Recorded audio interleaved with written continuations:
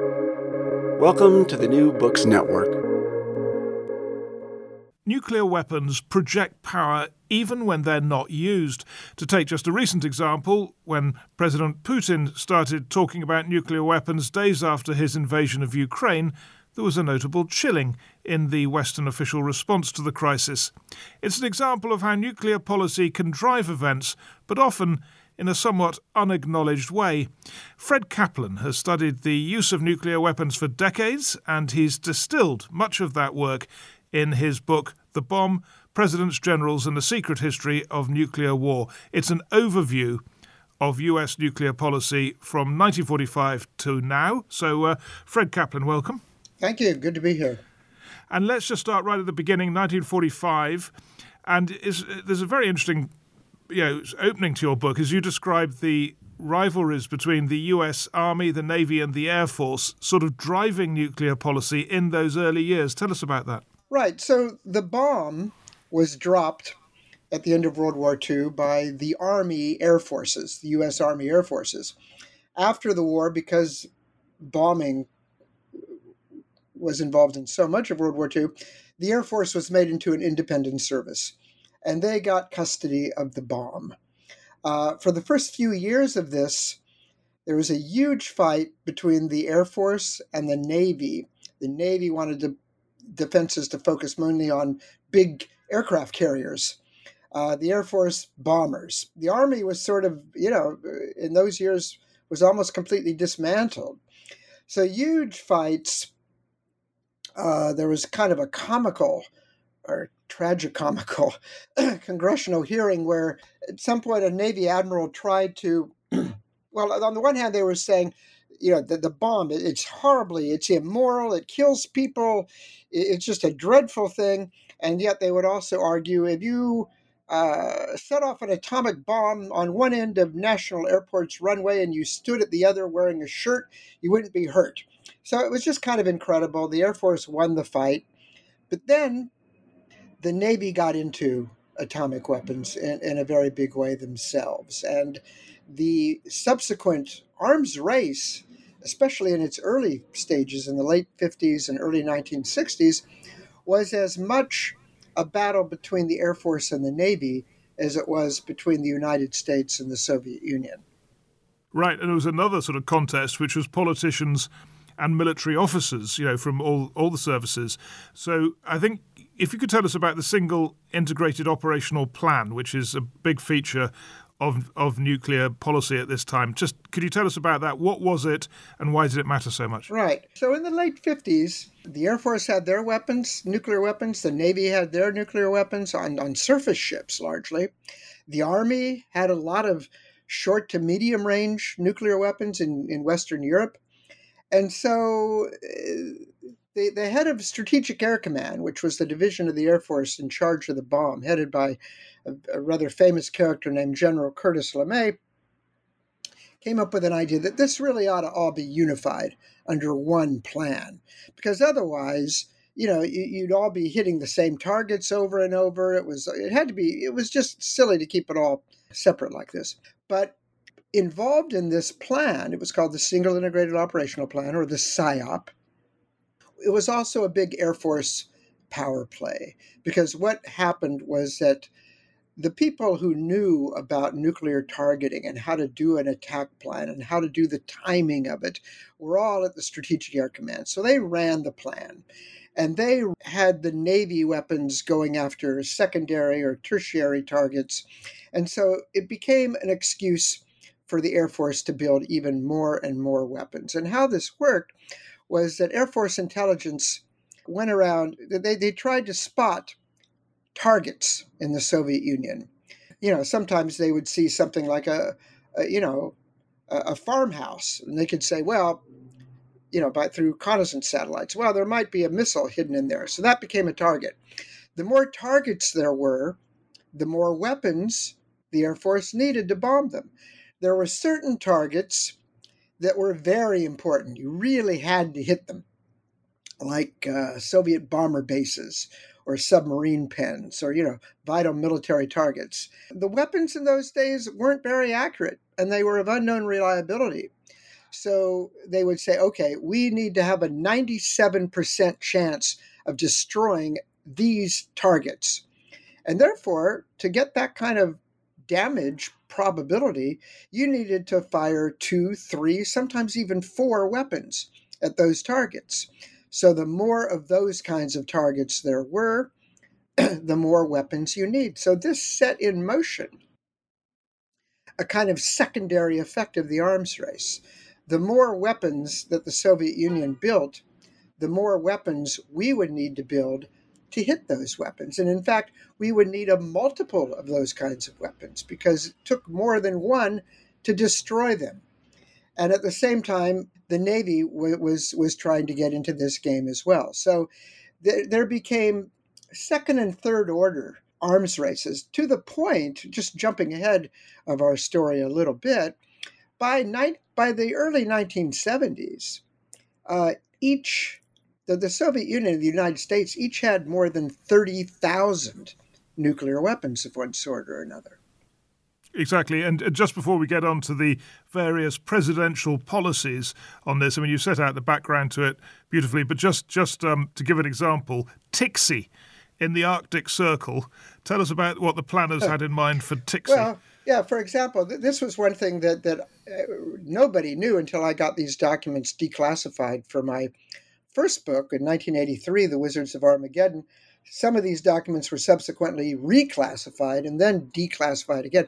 But to give you an idea of the kinds of targets that were being aimed at, and this got to be more in the later PSYOPs, say by the 1980s, the Soviets had an air base in the Arctic Circle. It couldn't even be used for 2/3 of the year. It was too cold. More than that, it was a recovery base. In other words, it wasn't a base where the Soviets would ordinarily have bombers. It was a base that their bombers would land on after flying to the United States and dropping their bomb load on them. Nonetheless, the PSYOP allocated 17 nuclear weapons to this one air base. I mean, that's the kind of, by the mid-'80s, by even a little bit past the end of the Cold War, the sort of process of generating targets which generated further weapons, which generated even more targets, had become so baroque that you had this kind of overkill. I mean, a kind of overkill for which the very term overkill is a pale understatement. Right, and the question really is, how on earth could such a situation arise? And that's the story of the various presidents. So let's begin at the beginning. Eisenhower, what was his view of the bomb and how it should be used? Well, it's very interesting. Eisenhower, he was 5-star general in World War II, commander of forces in Europe, a war hero, became president on the basis of that, and also was elected on the campaign slogan that he would get the troops out of Korea, which he did. His view, which was strange for an army general, was that, look, if there's a war between the United States and the Soviet Union, it's going to turn nuclear very, very quickly. And therefore, the decisive thing was to deter the war from breaking out in the first place. And he thought that the way you do that is to threaten the Soviet Union with absolute obliteration. Even if not if they launched a nuclear attack first, but no, even if they just invaded a little bit of Allied territory, if they occupied West Berlin, or if they invaded even just a little slice of West Germany, we would respond by unleashing all of our nuclear weapons all at once against, at the time it was thought that the Soviet Union and China were basically all the same country. So against the Sino-Soviet complex, as they called it, and all the satellite nations in Eastern Europe as well. And his Secretary of State, John Foster Dulles, gave a famous speech about this in 1954, and he called the policy massive retaliation. And the idea was, we are not going to play the Soviets' game of sending armies to counter every place where they might, mount an invasion or an incursion. No, we're going to say, you invade any part of the free world, we put it on our terms instantly by blowing you to smithereens. Mutually assured destruction. Was that the beginning of that? That's what it was later called. But, back to your point about PSYOP, what people didn't realize until much, much later, the massive retaliation was enormous. I mean, at the time, had a war begun in, say, 1960, and we instituted this policy, which, by the way, was also adopted by the Joint Chiefs of Staff as the policy. There was no plan B. This was it in case of a general war with the Soviet Union. It would have involved 3,700 nuclear weapons, having the aggregate explosive power of about 7,000 megatons, against targets, more than 1,000 targets in Russia, Soviet Union, China, and Eastern Europe. Someone in the Pentagon asked how many people would be killed. The calculation was at least 275 million people. And this did not include deaths from fallout in Western Europe or the United States. Nobody thought anything of this. I mean, the idea that there might be some political aim for which the murder of 275 million civilians was justified is itself kind of shocking. And second, this would have been unleashed even in the slightest Soviet incursion into free world territory. Eisenhower himself was not a bloodthirsty man. There are entries from his diary where he would get briefed on the effects of a nuclear war, and he was just horrified. These were very, very top secret briefings at the time. I mean, even the existence of the briefings was classified. But this hardened his view that we really had to have this massive retaliation policy because the key thing was to deter the Russians from doing anything aggressive. This was really the only way to do it. Next up, President Kennedy. Now, he had a defense secretary, Robert McNamara, who became aware of the scale of the American plans, right, and had doubts. Yeah. Well, Kennedy, first of all, Kennedy came into office. He had bought this notion that there was a missile gap, which was propagated by Air Force intelligence. In other words, that the Soviet Union was way ahead of us in missiles. So he came into office quite hawkish and willing to embark on a big buildup of nuclear weapons himself.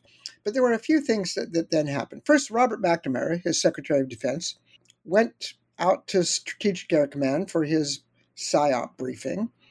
And the head of SAC at the time was a guy who had been LeMay's deputy named General Tommy Power.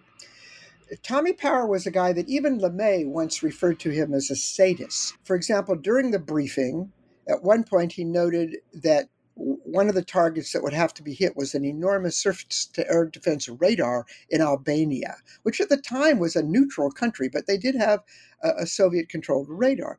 And he said at one point, well, Mr. Secretary, I hope you don't have any friends or relatives in Albania because we're going to have to blow it to bits. And McNamara, who is a very sophisticated, educated guy, was just horrified by this whole thing. He comes back to Washington, just in disbelief that this was our war plan, realizing that something had to be done. And it just seemed preposterous to him that if the president wanted to launch a limited nuclear attack on Russia, by the time the order got to SAC, he would end up doing an all-out nuclear attack on Russia and China and every place else. So there were a group of defense intellectuals, as they were called, at the RAND Corporation mainly, who had come up with an alternative strategy. That there were a bunch of people in the Democratic Party and some think tank people had thought that massive retaliation was becoming a suicide pact because the Soviets were starting to build their own nuclear weapons. Therefore, if, say, the Soviets occupied West Berlin or invaded West Germany, and then we responded by nuking them, well, they would respond by nuking us. And then, on a more sophisticated level still, our massive retaliation policy becomes incredible. It loses credibility. Would we really respond to Russia by launching nuclear weapons if we knew that they would respond by launching nuclear weapons back at us. So it became a credibility issue. So some people at RAND came up with this other idea. Okay, let's say the Russians invade Western Germany or whatever. Let's say we launch a very limited attack, nuclear attack, on all of their nuclear weapons, bomber bases, submarine pens. And then we tell them, okay, look, stop your aggression. We have a bunch of nuclear weapons left over, which we have in places where you can't hit. We're going to start knocking off your cities if you keep this attack going. Now, it's interesting.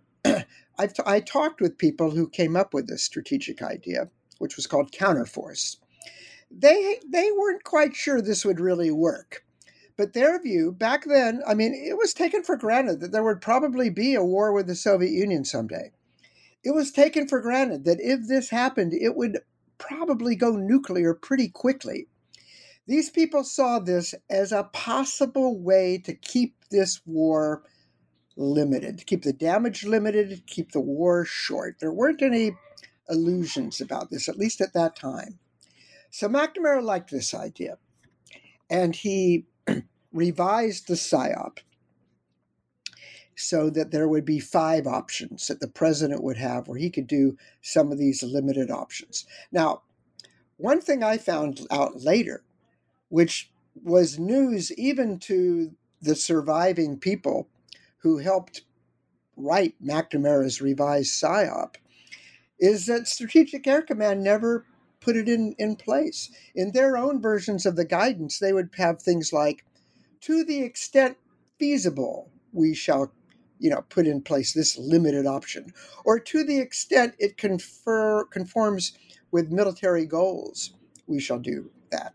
And then they would always come up with some reason for why it wasn't feasible or why it didn't conform to our goals. So really, well into the 1980s, and McNamara and his aides didn't even know this at the time until I got some additional documents declassified for my book, The Bomb. Their policy was never really put in place. It was massive retaliation for a long time to come. Now, the interesting thing about Kennedy, as I say, he came into office pretty hawkish and pretty willing to rely on the Joint Chiefs of Staff for their judgment. Pretty early on in his presidency, first with the Bay of Pigs, with a possible war against Laos, and then with the Cuban Missile Crisis, he realized that these guys weren't really very smart, and he should rely on his own judgment. He was given the war briefing, the PSYOP briefing, the thousands of weapons, and he was also given the briefing on this more limited nuclear option, which only involved dropping 88 atomic bombs from 44 bombers. But then he would actually read the footnotes, and he saw that even in that limited attack, if the Russians retaliated just a little bit, millions of people could be killed in Western Europe and hundreds of thousands in the United States. And Kennedy set forth a template that I found quite common to subsequent presidents. And that is, they would get into the logic of this of the nuclear war plan. And it was a pretty tight logic. It made sense on its own terms. But then they would step away from it. They would view it from a broader perspective. And they would realize, I am not going down that path. At one level, it made sense, and at another level, it made no sense at all. Yes, exactly.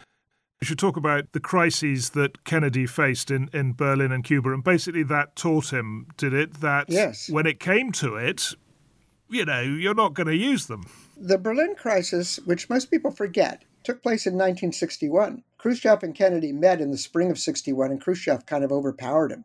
And he basically said, I guess I have to review this too. People below a certain age don't remember this, but, Berlin was 100 miles inside Eastern Europe, East Germany, part of the Warsaw Pact. West Berlin was a tiny island within East Germany. The West occupied it after World War II. So Khrushchev says, look, you get out of West Berlin. Let's end World War II, as he put it. You get out of West Berlin. It becomes part of East Germany by the end of the year, or I'm going to invade it. We're taking war. And that's when Kennedy got interested in alternatives to the all-out nuclear war plan. At the same time, around this time, Kennedy became aware there was no missile gap, and that in fact we were way ahead of the Russians on missiles, and Khrushchev had been bluffing. He has his Deputy Secretary of Defense give a speech saying so. Khrushchev realizes his bluff has been called. He actually feared a United States nuclear first strike. He would have had nothing to retaliate with. At the time in 1961, he had 4 intercontinental ballistic missiles. We had about 50. So he decides he needs something in the meantime. So he secretly puts medium-range missiles in Cuba, which would have the range to destroy targets in the United States in case the United States attacked. Well, we saw that as an aggressive move. Kennedy assembles his advisors for 13 days to discuss what to do about it. At first, he puts a blockade. And then the myth, which is still accepted as true by even many historians, is that Kennedy went eyeball to eyeball with the Russians, with Khrushchev, and Khrushchev blinked, and they pulled the missiles out, afraid by our overwhelming force. But it was declassified many years ago. At one point, Kennedy is figuring out, and this is on the tapes, it's fascinating. He goes, I wonder why, this is like the 3rd or 4th day of the crisis. I wonder why Khrushchev did this. I wonder if he needs a way out, a face-saving way out. The U.S. had just put similar kinds of missiles in Turkey, about as close to Russia as the Cuban missiles were to the United States. I wonder if I pulled out the missiles from Turkey, that could be part of a deal. Nobody paid any attention to it. On the Friday before the last day of the crisis, Khrushchev, he sends him a telegram. There was no hotline then. They communicated by telegrams with, 24-hour delays by Western Union. And he says, okay, look, I'll pull the missiles out if you promise never to invade Cuba. And Kennedy thinks, well, that's pretty good. Yeah, let's do that. But then Saturday morning, Khrushchev puts out an alternative proposal, and he makes it public.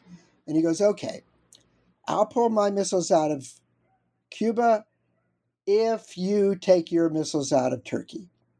Now, Kennedy's reaction is, well, this seems like a pretty good deal. This seems fair. Everybody around the table, not just the generals, but all the smart civilian guys, including McNamara, including Kennedy's brother, Robert Kennedy, went bananas. They hated this idea. This is horrible. It'll make us look soft. Turkey will see it as a betrayal. NATO will go up in smoke.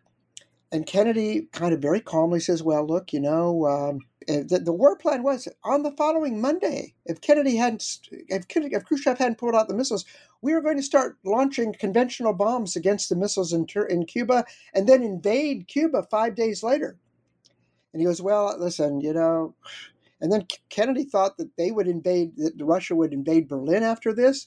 He said, if this all happens and they invade Berlin and then it gets out that this was on the table, that we could have ended the war before it started, this isn't going to be a very good war. Again, they all objected to it. Finally, Kennedy sends his brother to the Soviet ambassador and says, okay, we'll take the deal. You take your stuff out of Cuba now. We'll take our missiles out of Turkey in 6 months, but you cannot reveal this at all. This has to remain completely secret. And in fact, Kennedy didn't even tell a lot of his own people. He took 6 close advisors and he told them what he was doing. One of the people he did not tell, incidentally, was Vice President Lyndon Johnson. After Kennedy was assassinated and Johnson became president, Johnson thought that Kennedy won the Cuban Missile Crisis by being very hard-assed. And he took that lesson with him into Vietnam and other crises. And in fact, many years later, McGeorge Bundy, Kennedy's national security advisor, said in his memoir, which was published after he died, that we made a huge mistake in keeping the true nature of how the crisis was resolved secret those years. It led to many false lessons about how you deal with crises. So, this was, on the one hand, Kennedy he wanted to end the Cold War. After the Cuban Missile Crisis, he and Khrushchev set up the hotline. They started negotiating a test ban treaty. They started talking about serious reductions in forces in Europe. But politics were such that he didn't want to come off like anything but a Cold Warrior. He thought that if it had been revealed that he had made a deal with Khrushchev to end the Cuban Missile Crisis, he would be impeached. So he kept that a secret for all those years, and it was a tragedy. You mentioned Vietnam there, which takes us on to Nixon, and one of the points you make about that is that Nixon sort of tried to do what Putin just did, to use the existence of the weapons as part of his power projection, but it didn't really work. Right. Nixon came into office, and we have this from the memoir of Robert Haldeman, one of his top aides. He had this idea. He goes, okay, he called it the madman theory. And he told Henry Kissinger, his national security advisor, Henry, I want you to go to the Paris peace talks, which were, going on with North Vietnam. And I want you to tell them, this guy Nixon's crazy. You know that he's an intense anti-communist. Well, he's also nuts. And Jesus, if we don't come to a peace very soon, he's going to drop the bomb. He's going to use nuclear weapons on Vietnam. Well, it didn't work. As you say, it didn't work. And I think the reason why it didn't work is because they didn't think he was that crazy. And he tried to, at a few times during his presidency, he tried to pull this. He would, or had Kissinger meet with Soviet leaders about a Middle East crisis and say, well, Nixon's going to use the bomb on this one. And it never happened. And after a while, they just stopped paying any attention to these threats. And they just proceeded as if the threats had never been made. So it's a very strange thing. But here you have it. And there's one thing very, very interesting about Nixon that surprised me looking at some recently declassified documents. Nixon and Kissinger are going over the PSYOP again. And it's the same old PSYOP that McNamara had inherited, that he thought that he'd revised, but he didn't. It's massive retaliation.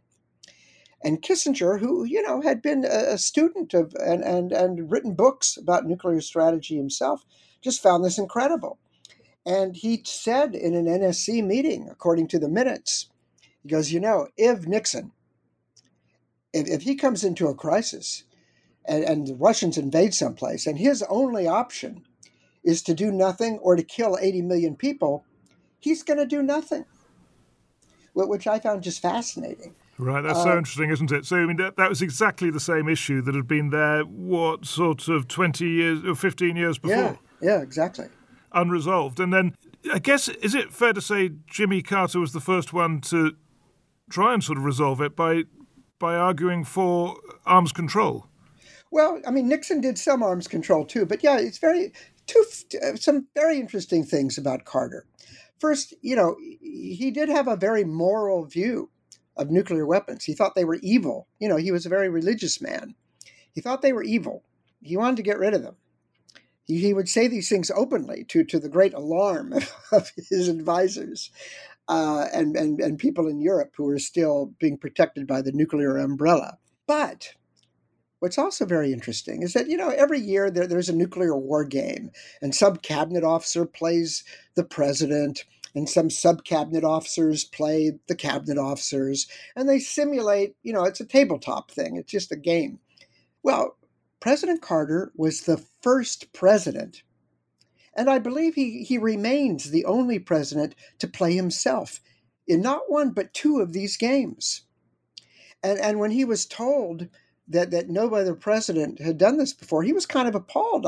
This is like the most existential, just the most profound thing a president could ever do. And he was amazed that no president had ever done it before. He also very much involved his vice president, Walter Mondale. He was the first president to involve his vice president in any of these games. And in fact, it was starting with Carter that the vice president also travels around with what they call the football, the case that contains all the information needed to launch a nuclear attack. He also actually carried out random drills. It'd be like Friday night at 9:30, and he would tell his national security advisor, Zbigniew Brzezinski, okay, put out the word that there's warning of a nuclear attack. We've all got to do our stuff. physically. The Secretary of Defense was supposed to get to a special phone. The president or vice president was supposed to be taken away by helicopter to an undisclosed location. This happened several times. He actually put the nuclear war machinery into, ship shape more than any president before him. So at the same time, there were the first nuclear war plans put in place that really did put in place limited nuclear options. Part of this was a consequence of technology. Nuclear weapons had actually become much more accurate by that time, which means you could reduce their explosive yield, which means you could actually hit some isolated military targets without killing very many civilians as collateral damage. There were also improvements in command control devices that you could launch. You could launch a certain segment of the nuclear arsenal without just having to launch all of it. And so there were new doctrines put in place that called for attacking military targets or attacking leadership targets or, trying to keep a nuclear war limited. Now, I actually interviewed President Carter for this book, and he had pretty good memory about this. It's not as if he had any illusions about whether a nuclear war could be kept limited or whether nuclear weapons were simply conventional weapons writ large. But he was appalled at how many hundreds of millions of people would get killed in a nuclear war. He could not dismiss the possibility that there might be one. And so he tried to institute some policies that could possibly, even if it was a low probability, reduce the damage. So are you saying there that, it's partly technological change you're saying, but also that Jimmy Carter actually succeeded in controlling the military strategists in a way that his predecessors hadn't, actually? Well, in some ways, yes. In other ways, no. The ways no, it would get up to Strategic Air Command, and, it would say that the goal would be something like destroy leadership targets.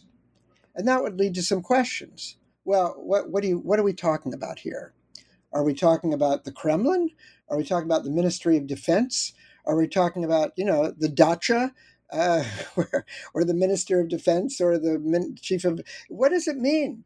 And then raising another question, well, if we destroy the leadership, who are we going to negotiate with to end the war?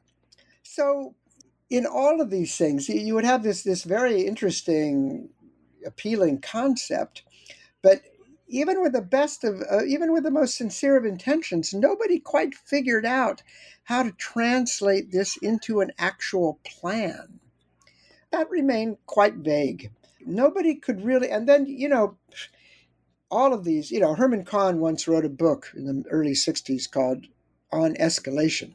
And he talked about, 38 rungs of 38 rungs of escalation in nuclear war. Well, look, to be quite honest, anytime anybody starts firing off any nuclear weapons, the amount of radiation, electromagnetic, quite aside from the death and destruction, the amount of radiation, electromagnetic pulse fires, it could be that communication satellites, reconnaissance, they could be all burnt out. Each president, it's not like it'd be two chess masters looking over a chessboard and pondering the next move. It would be two presidents running for their lives in a state of complete chaos and anarchy and confusion about what's going on. There would be not even any way of knowing whether that target that you aimed that ICBM at was hit, much less destroyed. You would have no idea what was going on. And therefore, these notions, which one still reads about, in articles in Foreign Affairs and in papers by, the International Institute for Strategic Studies, of these fine-tuned, nuclear strategies and exchanges. At best, it's completely untested. At worst, it could be total fantasy. And you get yourself into more trouble by even imagining that these things are possible than accepting from the beginning that this is just going to be a hellscape from the get-go. In that sense, there might even be some wisdom in the view of massive retaliation, that some of the more sophisticated strategies later ignore at their peril. Right, and then so interesting to hear you say all this, because of course all these dilemmas are still present. These weapons are still absolutely. there. And put yourself in your position, Owen, and I feel myself the same way. If you are the president, and in our system, the president is the one who makes the decision. There's no cabinet meeting. There's no vote in Congress. He has absolute power to do that. He's supposed to consult. There's a meeting, there's a phone call, but he is the one who, or she is the one who makes the decision. And so you're sitting there, and or let's say that you're the one who's deciding on the war plan, and you've gone through the logic of it in 3 ways in and out, and you realize, it's going to be a hellscape. On the other hand, if somebody told you, sir, there's a 5% chance that if we do option C, we might be able to ground this war to a halt before it all breaks out into complete devastation. Well, don't you have an obligation to perhaps to pursue that 5% chance? And once having done that, then your military underlings have an obligation to buy, devise, and test the weapons that would make that possible, and to devise and test and rehearse the war plans that make that possible. So in a way, what's happened over the decades is that the concept of credible deterrence becomes a concept of nuclear warfighting. They become indistinguishable. And that is kind of the ultimate tragedy of nuclear weapons. This dilemma, this paradox, this tragedy is an inherent part of the nuclear age, of having nuclear weapons in large number.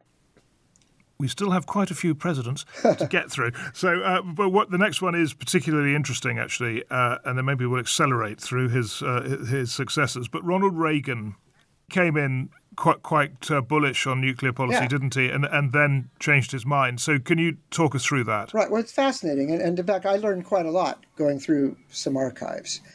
He came in not only hawkish, but I mean, he had the hawks of his among his aides. They would talk openly about fighting and winning a nuclear war. He would talk openly about overthrowing the Soviet government. But it turns out that secretly he was kind of a nuclear abolitionist. And when he came up with Star Wars, this idea of a shield, he was maybe the only one who believed that it actually might work and that we could share it with other countries, including the Soviet Union, so that we could prevent nuclear weapons from exploding. And there's a fascinating thing. In his first term, there was intelligence information that the Soviets were taking his bellicose rhetoric very seriously, sincerely thought that we were planning to launch a nuclear first strike. Reagan kind of steps back. He decides, okay, I've got to backpedal on some of this stuff. Andropov dies. Chernenko dies. Here comes Gorbachev, kind of looking like he might be a reformer. The two of them meet in Geneva in 1985. Their first session doesn't go well. It's quite tense. They decide to take a walk along the lake, duck into a cabin. Reagan, Gorbachev, and their translators, not even any aides. Gorbachev revealed this story years later, and it was confirmed that at one point in their conversation, Reagan leans in and he says, if the United States was invaded by aliens from outer space, would you come to our defense? And Gorbachev says, absolutely. And Reagan says, I feel the same way. And they walk back into the main hall, and they're laughing and joking like they were old friends. Secretary of State George Shultz is looking at this like, what happened? What happened? And this set in motion the course of the next few years, where they both engage in really quite radical nuclear arms reductions, taking steps toward a genuine end of the Cold War. It's fascinating that you have these two people, probably the most unlikely president and unlikely Communist Party general secretary in our respective nations' histories, and yet they They collided on this planet at the same time, and they converged to create a consequence that somewhat more bellicose general secretaries and somewhat more liberal arms control-ish American presidents would not have managed. I don't think none of them would have said, at Reykjavik, Reagan and Gorbachev were on the verge of getting rid of all of their nuclear weapons. No previous president would have even talked about anything like this. So it's just one of these fascinating contingent accidents of history. People who look at history as just a structural thing and where individuals don't matter much are making a huge mistake. And the convergence of Reagan Gorbachev is, exhibit A in that argument, I think. Well, there's an exhibit B as well, which I'd just like to ask you about, because it's often people look at the espionage business with a slightly sort of skeptical eye and wonder what it all amounts to and what's the point of it and so on. But Gordievsky, the Soviet agent that the British had, was revealing to Reagan via the British just how fearful the Russians were. Yeah. And as I understand it from your text, Reagan saw this material and thought, oh, right, they really are scared about us. Previously he just thought it was all the other way around. That's right. NATO was carrying out a war game. It was a particularly hawkish war game. They were doing an exercise that involved the transition from a conventional to a nuclear war. And they were carrying out pretty realistically. Airplanes were flying over with radio silence. Units were actually going on alert. The Soviets were watching this. We knew they were watching it. And Gordievsky was the one telling his Western contacts, hey, Andropov and all these other guys, they're taking this very seriously. They think you really are going to. And very interestingly, years later, the President's Foreign Intelligence Advisory Board did a very intense study, because a lot of people in the CIA think, oh, this is nonsense. They're just faking it. They know this isn't real. But this board did a huge study and produced an enormous report, much of which has since been declassified, where they concluded that, this was a real war scare. They thought that we were about to launch a nuclear invasion, and they were thinking about preemption. So Reagan, that was one of the main things that convinced Reagan that, we've got to start stepping back. This is getting crazy. Let's crack on. George Bush the first, as it were, yes. the first George Bush. What was his dilemma? What was his policy? Well, his first dilemma was whether to carry on with Gorbachev, and it took a while for him to realize that Gorbachev was real, and he did so. But there was something else that happened behind the scenes in Bush that I think hasn't been fully realized until I go through it quite thoroughly in this book. This is where the arms race came to an end and reversed, and it had nothing to do with arms control treaties or presidents. There was a civilian, and it had to do a lot with Secretary of Defense Dick Cheney, who was actually a kind of a different guy from the later Vice President Dick Cheney.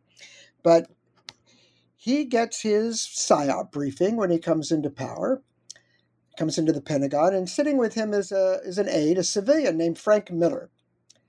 Now, Frank had done a thorough review of all the previous revisions to the PSYOP and so forth, the limited options and all of this. And he's listening to the PSYOP briefing, and he realizes, what's going on here? They're not talking about limited options at all. And that one part of the PSYOP, they talked about dropping 700 nuclear bombs on the Soviet transportation network. What's going on here? And Cheney gave him a task to take some staff and go out to SAC headquarters in Omaha, Nebraska, and do a thorough review of the PSYOP. Look at every weapon on every target. No civilian had ever done this before. Nobody in Washington had ever done this before.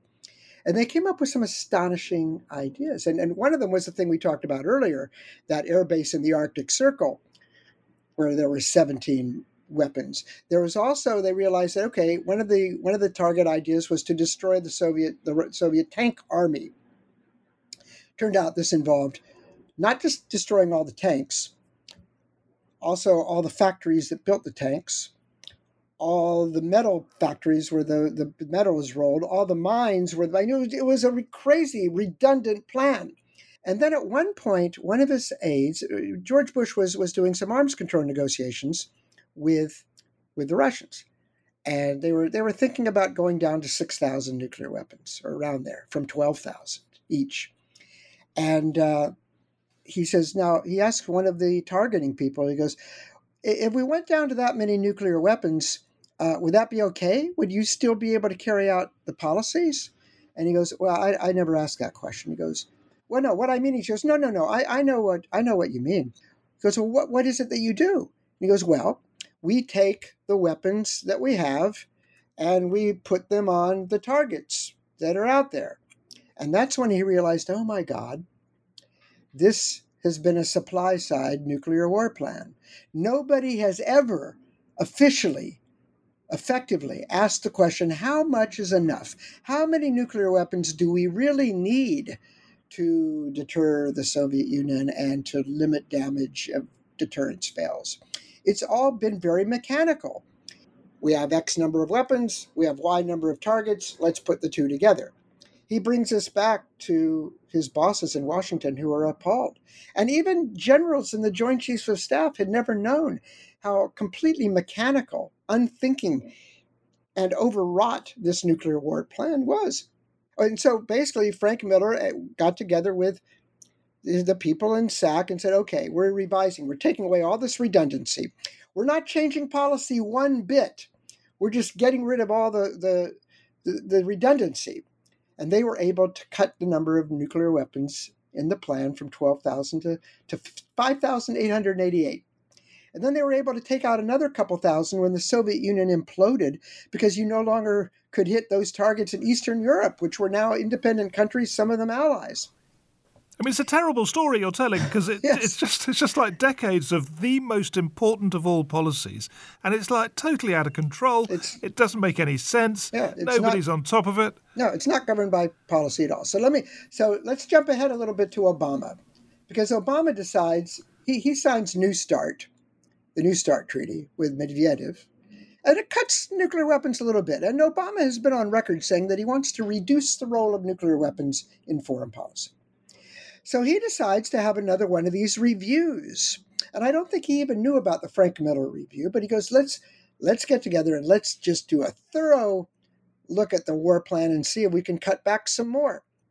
At the time, we had 1,500 nuclear weapons. Some of his top aides and the strategic command commander meet every couple of weeks for about 4 months, and they go over the whole thing. I mean, really thorough.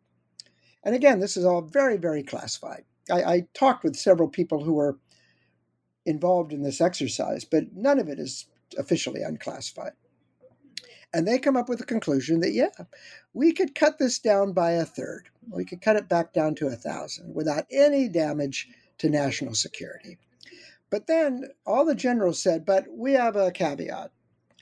We would not endorse this kind of cut unless the Russians also agreed to a similar cut.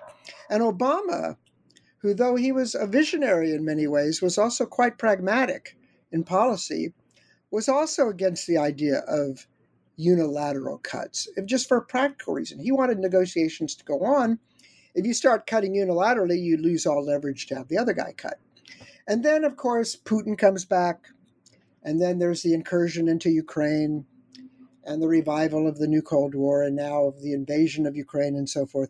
But there was another moment where if somebody in charge had just said, to hell with what the Russians are doing, however much they're wasting their money on these nuclear weapons beyond what they need, or China, we've decided this is how many nuclear weapons we need to deter an attack and to try to control the damage if deterrence fails. And that's it. We're stopping. That's it. We could have got it down to 1,000 anyway. And even that wasn't looking at any changes in the actual policy. In other words, that was just getting rid of the fluff. That was getting to the point where, as one of the people involved in the study put it, where the rubble would only bounce once instead of 2 or 3 times.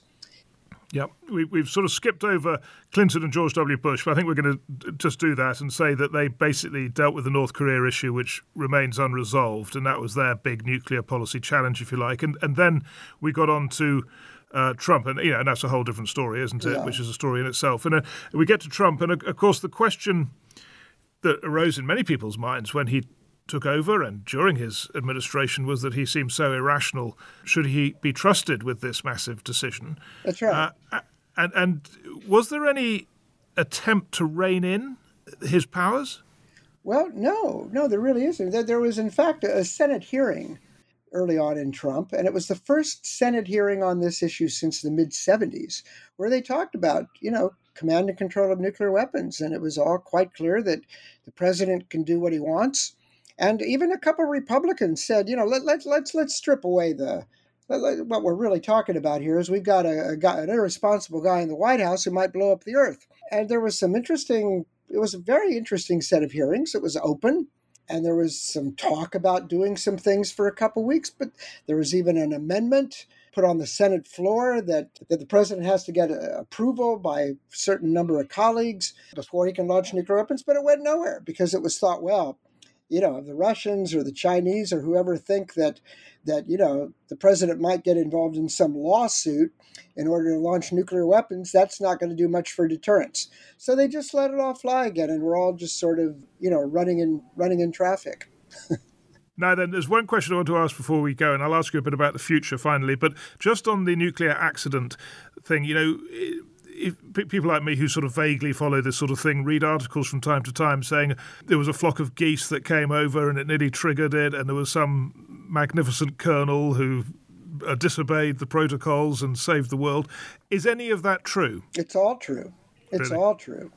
As late as, what you're talking about is Soviet radars indicated that I think 150 ICBMs were being launched toward the Soviet Union. And this was at a tense time.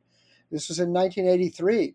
And there was one colonel who decided, no, this probably isn't true, and didn't send up word to his superiors. There are things like that in the United States as well. There's in the Carter Library, there are 4 or 5 incidents that happened under Carter where, owing to a software error, a nuclear war, it was like that movie War Games. A nuclear war exercise was run as if it was, the real thing.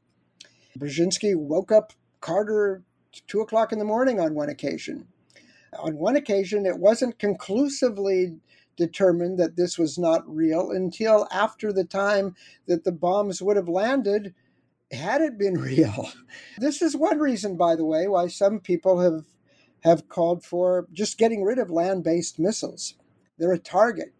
By being at once the most lethal weapons and the most vulnerable weapons, they create an incentive for preemption. They make the possibility of an accidental war more likely. Let's just keep it on bombers that can take off of runways without, and being able to call back, and submarines, which are underneath the ocean, undetectable, invulnerable. And there's a point to that. I'm often asked, why hasn't, and in fact, if you would ask somebody in, say, 1960, do you think that by the year 2022, nobody will have used nuclear weapons in a war? They would have scoffed at the notion. It's completely implausible. How is it that we haven't? Well, one reason I think nuclear deterrence to a certain extent works. You blow up us, you blow us up, we'll blow you up. There's a certain compelling thing to that. Another, a lot of nuclear-capable countries have foregone the option of nuclear weapons because they don't want the responsibility, and they trust the U.S. nuclear umbrella. I don't know how much longer that will last. But part of the reason is just plain luck. We have not had a serious, plausible accident, a warning of a nuclear attack that takes place at the height of a crisis. What if there had been a false alert during the Cuban Missile Crisis? That might have been, Kennedy might have found very few reasons to not preempt. This is, we've gone over in this conversation many inherent tragedies in the very existence of a nuclear weapon, and many of them irresolvable, as most tragedies are. It's now nearly impossible to work out some kind of political arrangements to lower risks and reduce tensions with Russia and China. And we can only hope that in however many years remain between now and the coming of the next détente and rapprochements, that we don't have a terribly timed accident. Looking ahead, I think you're saying there will still be too many weapons, that proliferation may well happen, could happen, accidents could happen, and disarmament is not going to happen. Disarmament, look, compared with the peak, 30,000 nuclear weapons each, the height of the Cold War, 1,500, maybe 2,000 now, that's good. There used to be 7,000. The United States used to have 7,000 nuclear weapons in Western Europe. Now there are 180, all of them on bomber planes. The trends are good in that direction. The political trends aren't great. The phenomenon of more countries talking about nuclear weapons as instruments of national policy and not just as tools of deterring nuclear war, but of helping to win them. These are all very disturbing. And again, the biggest reason for hoping for some kind of settlement of all the crises between the U.S., Russia, China, and Britain now is that we can at least tackle with some of the side issues of these nuclear matters. Some forums where you can actually talk about a crisis while it's going on. Those forums still do exist, but they're becoming more and more tenuous. So yeah, this is not a great time. The one hope, as I say, is that at least in the experiences of what I've read, the presidents who have gotten the most deeply immersed in the issues have come out of it understanding the logic quite thoroughly, but realizing that it's a dead end and are determined that in the event of a crisis, and in a few presidential terms, when a crisis actually happened, determined to find some diplomatic way out, and having a leader on the other side who's accommodating that path as well. Fred Kaplan, that hour has whizzed by. Thank you very much. Sure, thank you. Pleasure. Thank you very much for telling us about your, decades of research and distilling all that knowledge for us. Thanks.